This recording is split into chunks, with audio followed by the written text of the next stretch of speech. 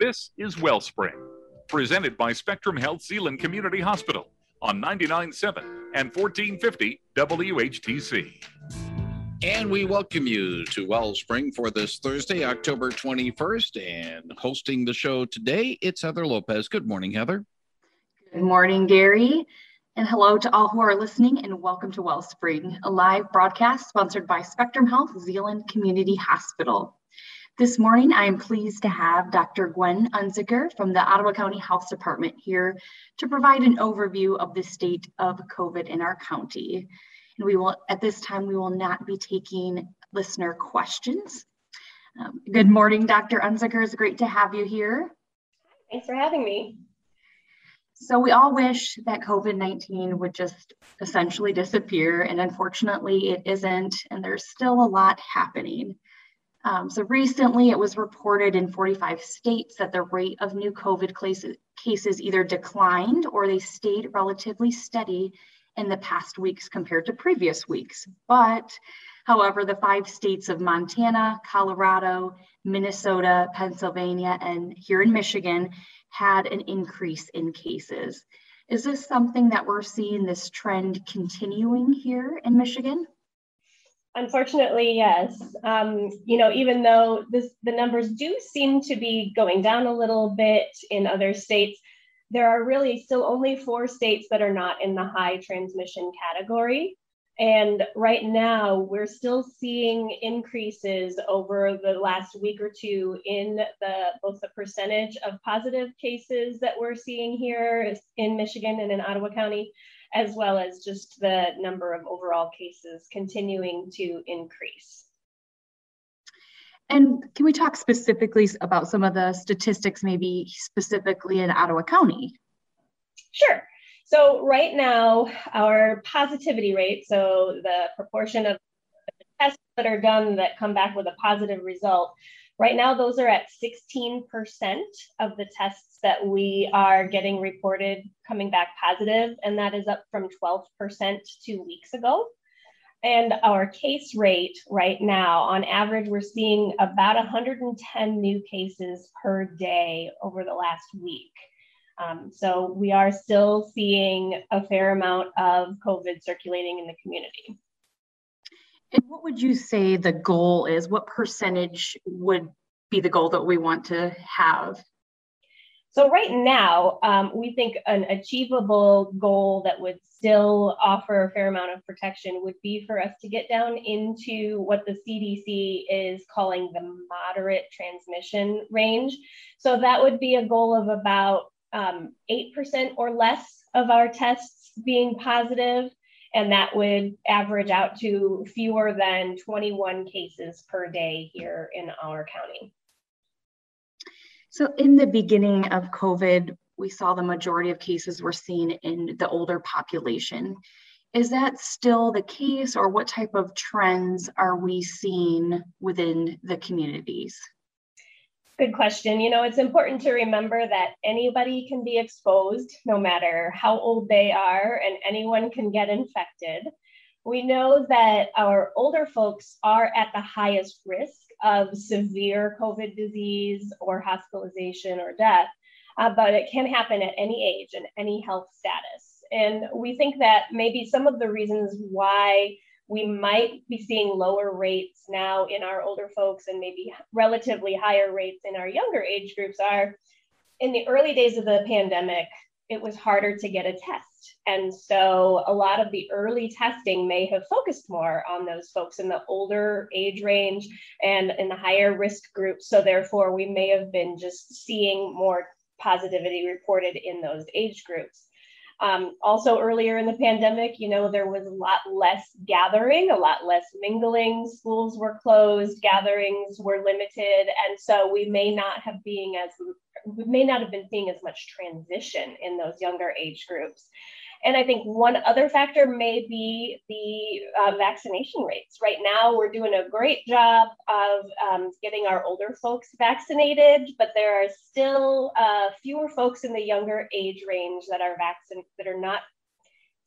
there are fewer folks in the younger age range that have gotten vaccinated. And as one of our staff members here pointed out earlier this week, the Delta variant is very good at finding the unvaccinated. And so for those that haven't been vaccinated, we know that they are still at very high risk of being exposed and contracting COVID if they get exposed. So let's talk about the booster shots. The Pfizer booster is now available. Can you speak to who should get it, who is eligible, and who's really recommended at this time to get that booster? Yes, and I think one important thing that we may want to also distinguish is what's the difference between a booster shot and an additional dose, right? So a few weeks ago, people were talking about maybe getting an additional dose if they had certain health conditions. So an additional dose is one that's given to people that for the first initial doses of the vaccine, their immune system, for whatever reason, whether it's a health condition they have or a medication they're on, did not respond as well as we would like it to. So they received an additional dose in order to get that full, complete immune response. A booster dose is a dose that's given after you've already completed the vaccine requirement, but we started to notice that even though the vaccines were still great at preventing severe disease, hospitalization, and death, we started to notice that it may be giving a little bit less protection against the mild to moderate disease in some populations. So that might be, you still feel really lousy, but you're not really sick enough to need to be in the hospital. So in those groups, particularly, those are folks that are older than 65 years old, or people between the ages of 18 and 65 who have certain medical conditions. And we would encourage people to talk to their doctors to see if they have one of those medical conditions that puts them at higher risk.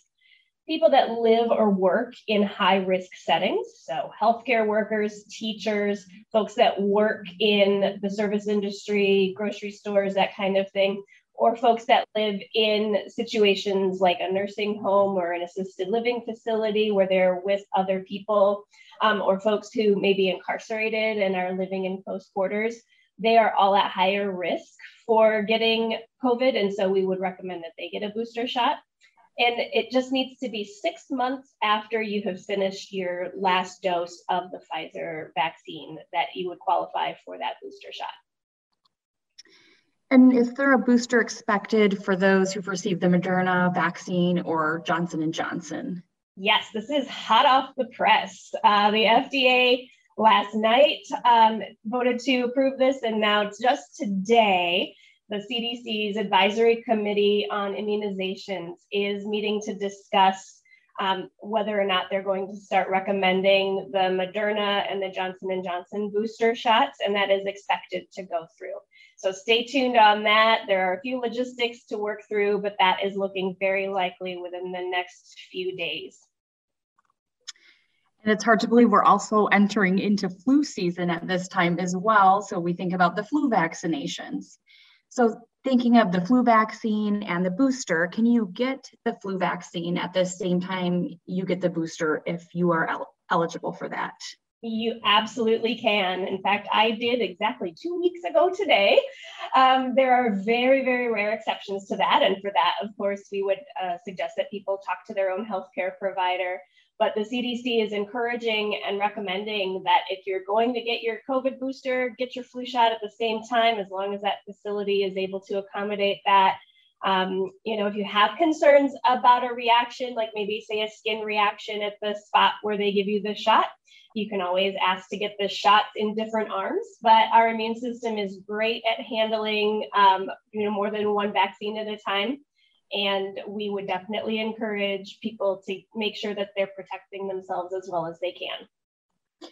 And do we know if there are any negative interactions between the flu shot and that booster? Not that we have heard. So let's talk a little bit about herd immunity and what it means for COVID and vaccinations. So can you explain what is herd immunity? Sure. So basically, herd immunity is if a large part of a group of people or a population can fight off a disease so that the disease can't spread as easily. So if you have more people that are immune to a disease, if that disease tries to jump from one person to another, if that person is immune, the disease stops right there.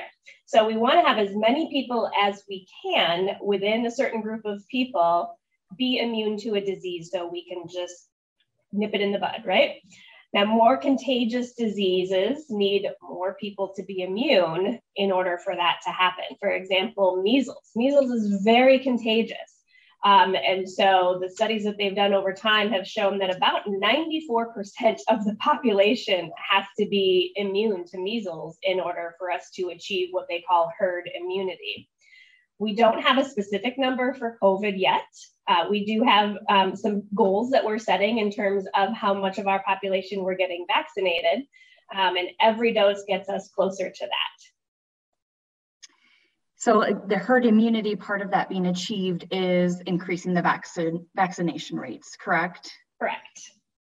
And at this point, if we're looking specifically at Ottawa County, how many people, do we have a percentage of those who've been vaccinated that are eligible? So of our eligible population, right now we're at 65.3% being vaccinated. So that comes out to about over 160,000 folks here in Ottawa County. Our target is 70% of our total population. And so we're getting there, but again, every dose gets us closer. And what is the outlook for achieving the herd immunity specifically in the entire United States? Again, there hasn't really been a specific number given. And we know, again, that the more contagious a disease is, the more people need to be immune in order for us to achieve that. And the Delta variant is more contagious than we originally thought of COVID being at the outset of the pandemic. And so the game changes as we play it, but we continue to just encourage everyone that is eligible to get vaccinated as soon as they can to help us towards that goal. Dr. Gwen Unsinger, from the medical director of the Ottawa County Department of Public Health, I have a question to post on basically from the headlines in the death of former Secretary of State Colin Powell from COVID-19 complications is raising questions as the 84-year-old Mr. Powell had been fully vaccinated. Talk a little bit about his situation and maybe opening up a different vista dealing with the vaccine. Some might say, hey, he had the vaccine and he still died from it. We're learning things from him too. Right. Yeah, I'm glad you brought this up because that is a very difficult situation, right? So without, of course, knowing his entire medical history, not being his doctor, I can say this. There were several factors that probably played into Secretary Powell's not developing as strong of an immune response to the full vaccine. Number one, he was in his 80s, and we know that people in that age group do have a higher risk of severe disease even after vaccination, which is why we're encouraging them to get the booster. The other thing is that he had a history of multiple myeloma, which is a type of blood cancer that weakens the immune system. And so even though he had the vaccine, his body was not able to develop a strong immune response, whereas someone that doesn't have that would have been able to. So these are all reasons why we still need to work toward herd immunity too, because if we have enough of us that are immune and that disease gets stopped before it spreads to someone who may be in something like Secretary Powell's condition, then we all have a much better chance of staying healthy and protecting each other. And speaking of maybe some people thinking that after he had passed from COVID, what are some other fears that you're hearing of people who are still not vaccinated that you can speak into and encourage that vaccination? Oh, sure. Yes. Well, one of the biggest fears that we hear is the vaccine is so new, it was developed so fast. How can we be sure it's safe, right? Well, for one thing, we know that there are billions of people in the world who have received a vaccine. And so that's one way of helping us know that it is safe for those that are receiving it. The other thing is that a lot of the speed with which this was developed was because we were able to cut through a lot of the red tape and budget issues that often hold up how quickly a vaccine is developed and available. So fortunately, we were able to do a lot of that more quickly in COVID than we usually are. So the research is not new. The vaccine is what is. Well, great. Thank you so much for being here, Dr. Unzicker, and sharing all of the information today. So until next week, Spectrum Health, Zeeland Community Hospital wishes you well.